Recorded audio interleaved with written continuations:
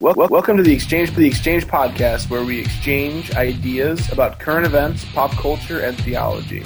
And we are on air, boys. Okay. You are live. For the record, Josh Pinnell is laughing. Nikolai Carpathia. So gentle. Wow. I don't even know what Alex is going to say at this point. Welcome to the Exchange podcast. I know that your ears may be hearing an unfamiliar voice right now. An ancient voice. Boys, I think it's appropriate to begin our episode with a healthy dose of transparency, of accountability. Let's just be honest, man. Come to the altar. The podcast broke up for creative disagreements. You know, we had our fight. We broke down the bridges. We broke down the lines of communication. We're going to therapy now. We stopped talking. You know, we stopped discussing. You know, we said, you know what? I don't want to fight anymore. I don't want to do this anymore. Let's just stop. But then lines were opened back up, and I think we're the better for it. You know, I think we're the better for it. How do you guys feel about our breakup and then reuniting? Man, I'm just so glad you guys finally see things my way. You know what? I think it's time to call this episode an end. And well, what people don't see is that we're going to therapy, and that's been very helpful. And we wanted to go to somebody who was non-religious, non-biased, someone neutral, just neutral. Yeah. So we've been seeing Dr. Phil, Mm-hmm. and he's been great, guys. Honestly, I really thought, he's not the guy I thought he would be behind closed doors. I think we made a lot of good progress. I'm just really sad that over all this, the real victim was the wheel, because and that's kind of what started this whole thing off. Well, I can tell that as we were fighting over custody, that the wheel was the one who really felt it. Listen, I didn't realize that we weren't supposed to use it for other things, okay? I didn't realize. Let's not get into this. And like I said, Josh, it's being fixed. Remember, Dr. Phil says avoid conflict at all costs. Let's move on, okay? We've had our fights. We're back. And the first thing that we want to talk about are comeback stories. This is our comeback story, okay? Let's talk about comeback stories. You know, why do they seem to appear everywhere? Just things like that. Go, Josh. Dude, number one comeback story: Rocky Balboa. When he comes back in Rocky in 2, every single movie, he comes back. No, dude, he loses sometimes. Or 2 when he comes back and he fights Apollo Creed. One of the best comeback stories of all time. Without a doubt, man. Without a doubt, dude. When in Rocky 4, when he turns that hostile Russian crowd and they start chanting USA, knowing that after the match they're all going to be killed for turning on their country, you know he did something special there. What are some other comeback stories? Speaking of boxing, George Foreman came back in his 40s, didn't he? George Foreman. Dude, he came back for one more round. He got off the grill. Speaking of boxing. Dude, that was a class. Oh, man. I don't know about George Foreman, dude. I don't know. Dude, he is a seasoned boxer. Seasoned, like a fine steak. Yes. Like a fine steak that's how all the fat grilled off of it. Yes. I don't know, man. Comeback stories. Well, Josh, why don't you tell us why we love comeback stories? Why do we love comeback stories? Dude, everyone loves a comeback kid. Everyone loves a comeback kid. You know, when Brett Favre says one more year, everyone loves that, you know? Dude, I hated that. I'm just kidding. Well, okay, so Brett Favre comeback, and a pretty good comeback story at that. But, you know, maybe the farm doesn't know, but I'm a pretty avid Green Bay Packer fan. You know, I remember in 2009, I believe, he said he's going to retire. We all cried with him. You know, we're all like, man, a legend has fallen, you know, an era has ended. And we all moved on, frankly. Then he just kept texting us, man. He just kept, saying, hey, you know, I made a big mistake. I miss you. I want to get back together. And then he came back, and the Packers ended up trading him to the Jets, left the Jets, and joined the rival Minnesota Vikings, going to the NFC Championship game. Like, it's just so interesting, man. Dude, I'm not the one that brought Brett Favre up. Okay, so I have a theory for why everyone loves comeback stories besides Brett Favre. In all seriousness, I think that God has woven into the hearts of people made in his image a love for the unlikeliest of persons and the unlikeliest of situations to bring about victory over a bigger enemy. and I think that's seen most in the gospel. Then we get little glimpses of it with these comeback stories, and I think that's why everyone kind of the story that God has woven into our hearts to love. That's my theory. That's great, man. We all have weaknesses. We all have. Well, most of us, anyways. Yeah. For the rest of us, we have to deal with these things. Seeing people overcome those things is just a great story. Everybody wants to see a lower seed beat a high seed. They have these apps on the computer where when you're watching the games. These apps on the computer. Where if you're watching these epiculations. If you're watching a game, if a lower seed is about to beat a big seed or if it's really close in the game, they'll tell you, hey, switch over to this game. Good thoughts, boy. Good thoughts. Dude, I just pictured you at a 1998 Windows computer, like clicking around. Linda, they're telling me to change channel. I'm moving on, man. I'm moving on. Dude, we forgot to mention the greatest comeback of all time. What's that? Is when Gandalf the White comes over the hill on the first light on the third day. It's not the greatest comeback of all time. Yes, it is. Yes, it is. No, it's minute. I feel like a greatest comeback of all time would be something that everyone knows from history, not like literature. I'm not trying to start a fight. Dan, what's the greatest comeback of all time then? You know what? I would need time to think about it, but I think it's much easier to tell you what's not the greatest comeback of all time. Aslan, Gandalf, Harry Potter, dude, the fourth Jason Bourne movie. So who is never gonna have a comeback? Answer that question. Like country-wise, or who is trying to have a comeback but will never have a comeback? I got one for you. Hillary Clinton. McDonald's trying. Yes, Hillary Clinton. McDonald's trying to market themselves as healthy. That's a comeback that they're trying to do, but it's never gonna happen. We will still always buy their trash because it is delicious. I just had an Oreo McFlurry and a medium fries at 11:30 last night, and I feel great. Anyways, Bobby Mays will never have a comeback, unfortunately. Who the heck is Bobby Mays? The guy on all those infomercials with a big beard. Dude, he's dead. That's why he won't have a comeback. Oh, wow. You gotta cut that bit out. You can't. Okay. I will. Dude, you don't know if his family's listening. You don't know if they're Throng members. I can pretty much guarantee his family's listening. He was actually a Presbyterian, dude. That was. You know he was dead before he did that. Oh no! Yes, I knew he was dead. Dude, but he had one of the most clean black beards I've ever seen. Oh, dude, not only like it was but something to look up to. It's like those lines, man, were high and tight, buddy. Oh, they were, dude. Barriers. It was like Tom Selleck's mustache, but like all over his face. Dude, that is the best comparison ever. Dude, it was just an overgrown Tom Selleck mustache. Yeah, it just spread to his whole face. Oh.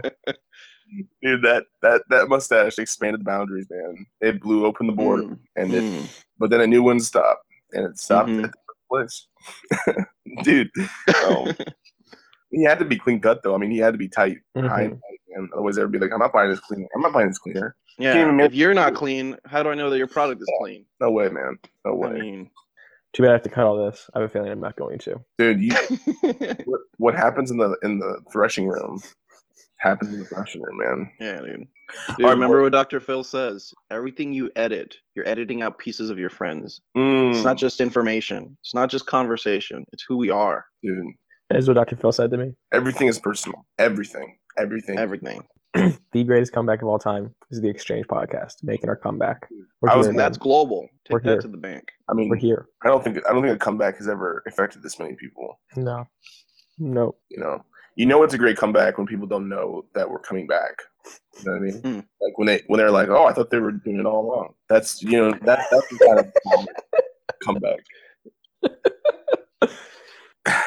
So like, there's this phrase I yell at youth group, like when we're playing games, if a team starts coming back, and it's a song that by a band called The Weeks, and the name of the song is "Come Back Cadillac." And I don't know what the song means at all. But I was. Is it hip hop or no? It's like rock. And I would never listen to hip hop, man. You should know me better. Dude, any song that has the name Cadillac in it, if it's not hip hop, you already know it's going to be terrible. I can't even tell you like the lyrics to the song. I just know. I just want to hear what you say. Come back, Cadillac. I was yelling. And none of the kids know what it means. I don't know what it means, but it has the word comeback and Cadillac. Dude, it's the little things. It's the Dude, little things. It's the little things, If man. you can encourage them to do that better, what else are you encouraging them to do Dude, better? it's unlimited, man. It's unlimited. Hmm. Speaking of encouraging and training up in the way that one should go, Hmm. let's talk about baby dedications. Talking about what? Baby dedications. Hmm. Did you You not were get this on one? No, I got it. the show notes you sent out at 2 a.m. last night? 2 a.m. I'm kidding. Yeah, who was up at that time? It was not Goodness 2. gracious. It's not Anyway. a Yeah, it was 3 a.m. Oh yeah, because you guys are on Eastern, so yeah. Sorry.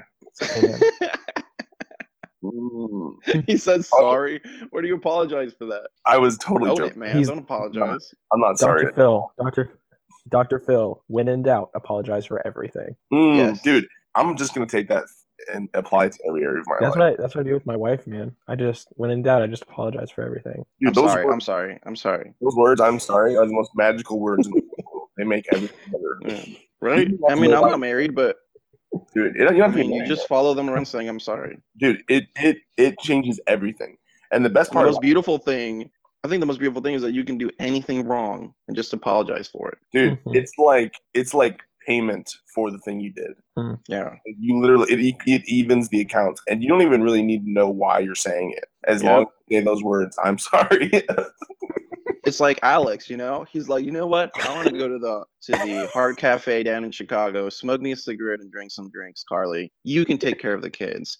Come back at 3 a.m, do a little Facebook posting, get in bed, and you say, I'm sorry. Done. Dude, Already forgiven. I've noticed that if you literally just keep saying those words yeah. until everything is better, your life is going to go so much better. Like if you just it's magic until they finally get over it. You just keep saying, I'm sorry. Yep. It works every time. It sometimes takes a long time, but it does end up working. Okay. Well, I haven't been married yet, so for me it's very simple. It just depends, man. It's just I can't think of a single conflict that you can't just say I'm sorry to, and it doesn't make it better instantaneously. Dude, I don't know why people don't use it in court more. Like I don't get that. Like it seems like it would just be the perfect place for it. But I'm sorry. The judge is like, okay. Okay. So here's a real thing though with I'm sorry. When in English, the phrase I'm sorry can both mean I apologize and I feel sympathy towards your situation. And it's so frustrating that like we don't have different words for those two things because there are many times that those things can be confused. We do. Inside the listener. We do. I feel for you. I feel for you. Well, hi there, brother. Well, I feel for you. You guys don't use that phrase? I've never used that in my life. That's weird. Dude. I feel for you. I feel for you, man. I'm really feeling for you. Dude, I use that phrase all the time. Okay. I'm sorry of getting out of awkward situations. This thing right now. Okay, I'll try that this week, Alex. All right, I feel for you. It'll work out for you. I'm gonna use it too. Like mean it. I mean, you can't just say it. You gotta like actually make them think that you actually like are feeling for them. That's the key. Okay, that's what you do. You just pretend to care about people. Oh, dude, that's the job of a pastor. 80% of my life. Don't tell my wife. Is that what you said? No, that's 80% of my life. Oh, you said don't tell my wife. No, I do feel for people. Do we have real topics to talk about? I feel for you. You know what? I feel for you guys, and you know what? I feel for the parents who are going through baby dedications, which is what we're talking about. Did you dedicate your babies, Alex? I did. That's the real question. Did you really? Jokes them? aside. Did you dedicate them? I actually dedicated them. Yeah, I actually. What did you dedicate them to? What did I do? God. Yeah. Well, the way our church does it is you said well. The way that we've done it and the way that I actually ended up dedicating my children is that it's an accountability for the parents that we will do our best to raise them up in the Lord. And we do it on Sanctity of Life Sunday. What about you, Josh? We did not dedicate Lily. No. Because you don't want to or because your church doesn't do it? Yeah. Yeah. Yeah. It just seems, and I'm really interested in dialoguing with Alex about this now. I've gone to several churches that have dedicated babies, and a lot of times, like, they'll pull up, like, first Samuel's dedicated to the Lord, but what that meant for him was, like, his mom was saying he's going to serve in the temple. Like, it wasn't, like, a dedication to training them. Right, it seems like that kind of dedication is more common Presbyterians when they're baptizing their children. Like we see this child as part of our covenant community, and we're covenanting to work as God works in them. And I actually went to a church once that drew the parallel from circumcision to baby dedications. Not that there was a covenant sense of this, but that from their youth, we're setting them apart. So yeah, I'm just really interested to know Alex's philosophy behind baby dedications. It just seems like a lot of times it's Baptists who are like, I'm not Presbyterian, but I kind of like what they do, and I want to do something with my baby, so I'm going to dedicate it. Kind of. I mean, I can't speak for like Baptist baby dedications like overall. I can only speak for like the way that we did it, and really, it was more for the parents to raising the kid up in the church with the scripture, teaching them and trying to rely upon God to raise them. Accountability from the church publicly that they are going to pursue this route of parenting. Commitment and reliance upon the body of Christ to handle your situations in life, being transparent and being asking for help in certain areas in your life. It's not so much setting them apart or like seeing them as members of the covenant community or anything like that. So you're not actually dedicating the baby to anything. No, you're dedicating yourselves. Yeah. Dude, I've got to talk to you guys at some point. I cannot tell this on the air, but about how they circumcise their males in Turkey, because they throw I think our listeners would be very interested in that. I don't think they would be, man. I think that's the only thing they would listen to on this episode. Dude, anything with sex, nudity, profanity, circumcisions, that just forgets the audience, man. Dude, and fighting, which is we've done a good bit of fighting on this episode. You just gotta talk. If you talk about sex or the end times, all of a sudden, or alcohol. Boys, let's talk about Christian music. Before I deleted both of your phone numbers out of my phone. Dude, that just hurts. I'm just kidding. That just really hurts. Dude, there's no way I'd ever do that. I don't want to hear I'm kidding. You know what I want to hear, Alex. I'm sorry for not deleting your phone. Thank you. We all attended a U2 concert in Louisville, Kentucky. And some people may wonder, why would you go to a concert where Christian music is not being played, rather rock music is being played? And what would you say to that question, Josh? It's dividing the secular and the sacred into two different realms that Scripture does not divide life into. And I would say that they are people who fulfill the creation mandate and the cultural mandate well. When God says show dominion over the creation, they're taking tones and notes and beats that God has woven into the creation and putting them together in a skillful way to show dominion over the creation God has made, and they do it very, very well. And in that sense, they image God better than most Christian music out there today. I will say that there are Christians who produce music skillfully. They're just not very popular. And I mean, some people have a fair point that, well, it's not congregational. And I say, okay, sure, but I mean, the point of radio was never to play music that people could sing together. Find the best music and put it on the air. I feel like, why does everyone on the radio have that attitude that they just want to have the best music on their station, except for Christians? They don't find the best of Christian music and put it on the radio. Whether it comes to lyrics or music, like they fail on both standards most of the time. I just wish that Christian radio was more professional, because it really makes us look lazy when it comes to the radio world. Well, I think that goes with the arts in general. Christians today tend to not do a good job. There's billboards in Louisville for a certain Christian theme park a couple hours away from here that one could say has created quite a controversy.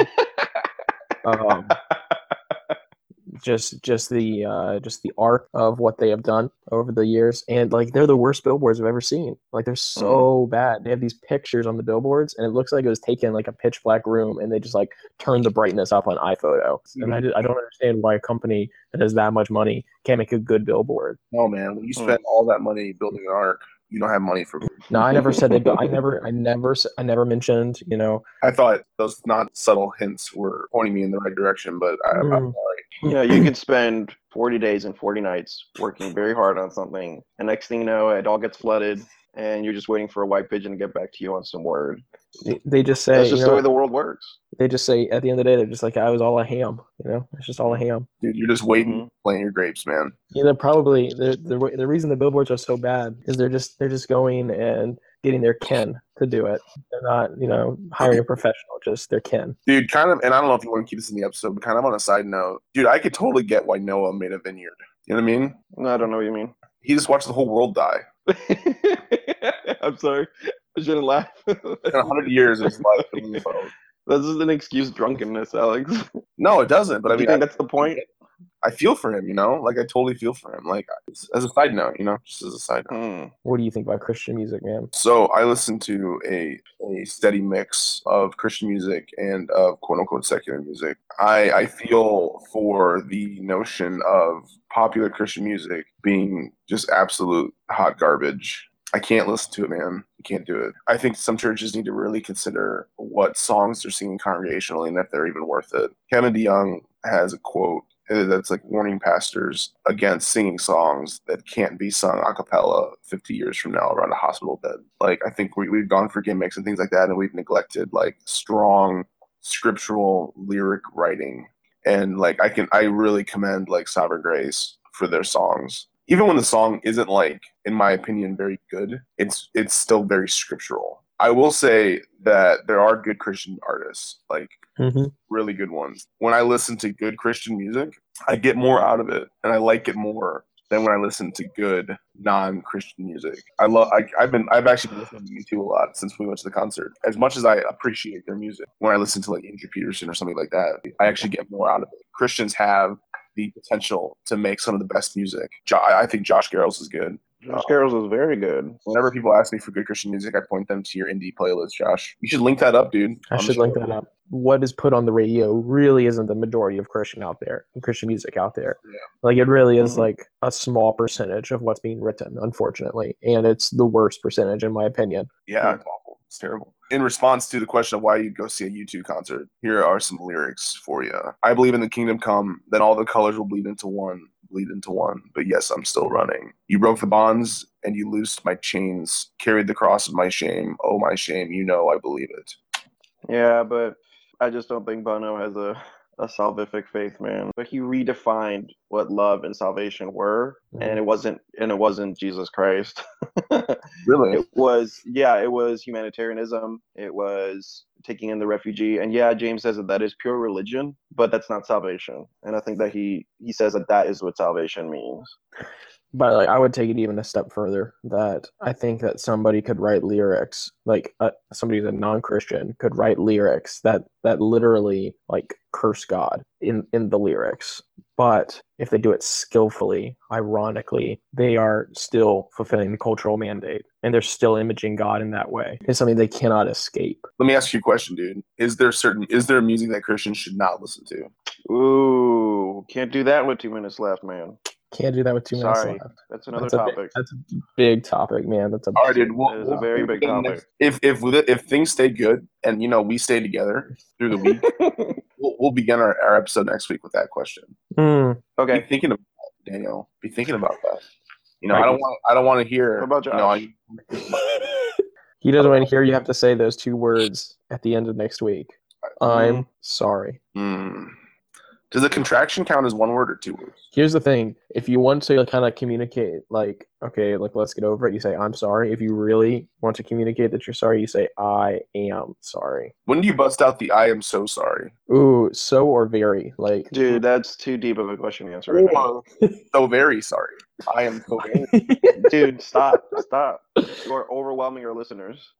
I mean, like, you can just keep adding phrase upon phrase upon phrase to express your sorrow. And I think the more that you do, the more likely it is that, the resolution will come quicker. So you can say, I am so sorry. Those really are the magic words. Dude, I think the more you say those words, and the louder you yeah, the louder. And like, Bill O'Reilly really got a hold of this one. No, he didn't catch that trick, man. He didn't know the magical words of I'm sorry. He's referring to Colbert's interview with him. He just, yeah. You know what, Bill? People only talk about what you say, and they never give you credit for how loudly you say it. Dude, Colbert is so funny. Dude, the fact that he went on his show and just roasted him, dude. But by complimenting him. No, Bill, no. See, I'm emulating you. It's very different. Talk to my lawyer about it. He's like, what's the difference? He's like, well, when you imitate someone, you have to pay them. When you emulate them, you don't. It's a real thing. Talk to your lawyer about it. He's so funny, man. He's so funny. Boys, it's been a All good episode. Throng, just know that we're working through our issues. We're committed to this. You are our children in this, and we are not. No, and whatever happens, this is not your fault. And check us out on the Exchange Pod on Twitter, and we'll be doing our best to bring you episodes. For now, good night and good luck.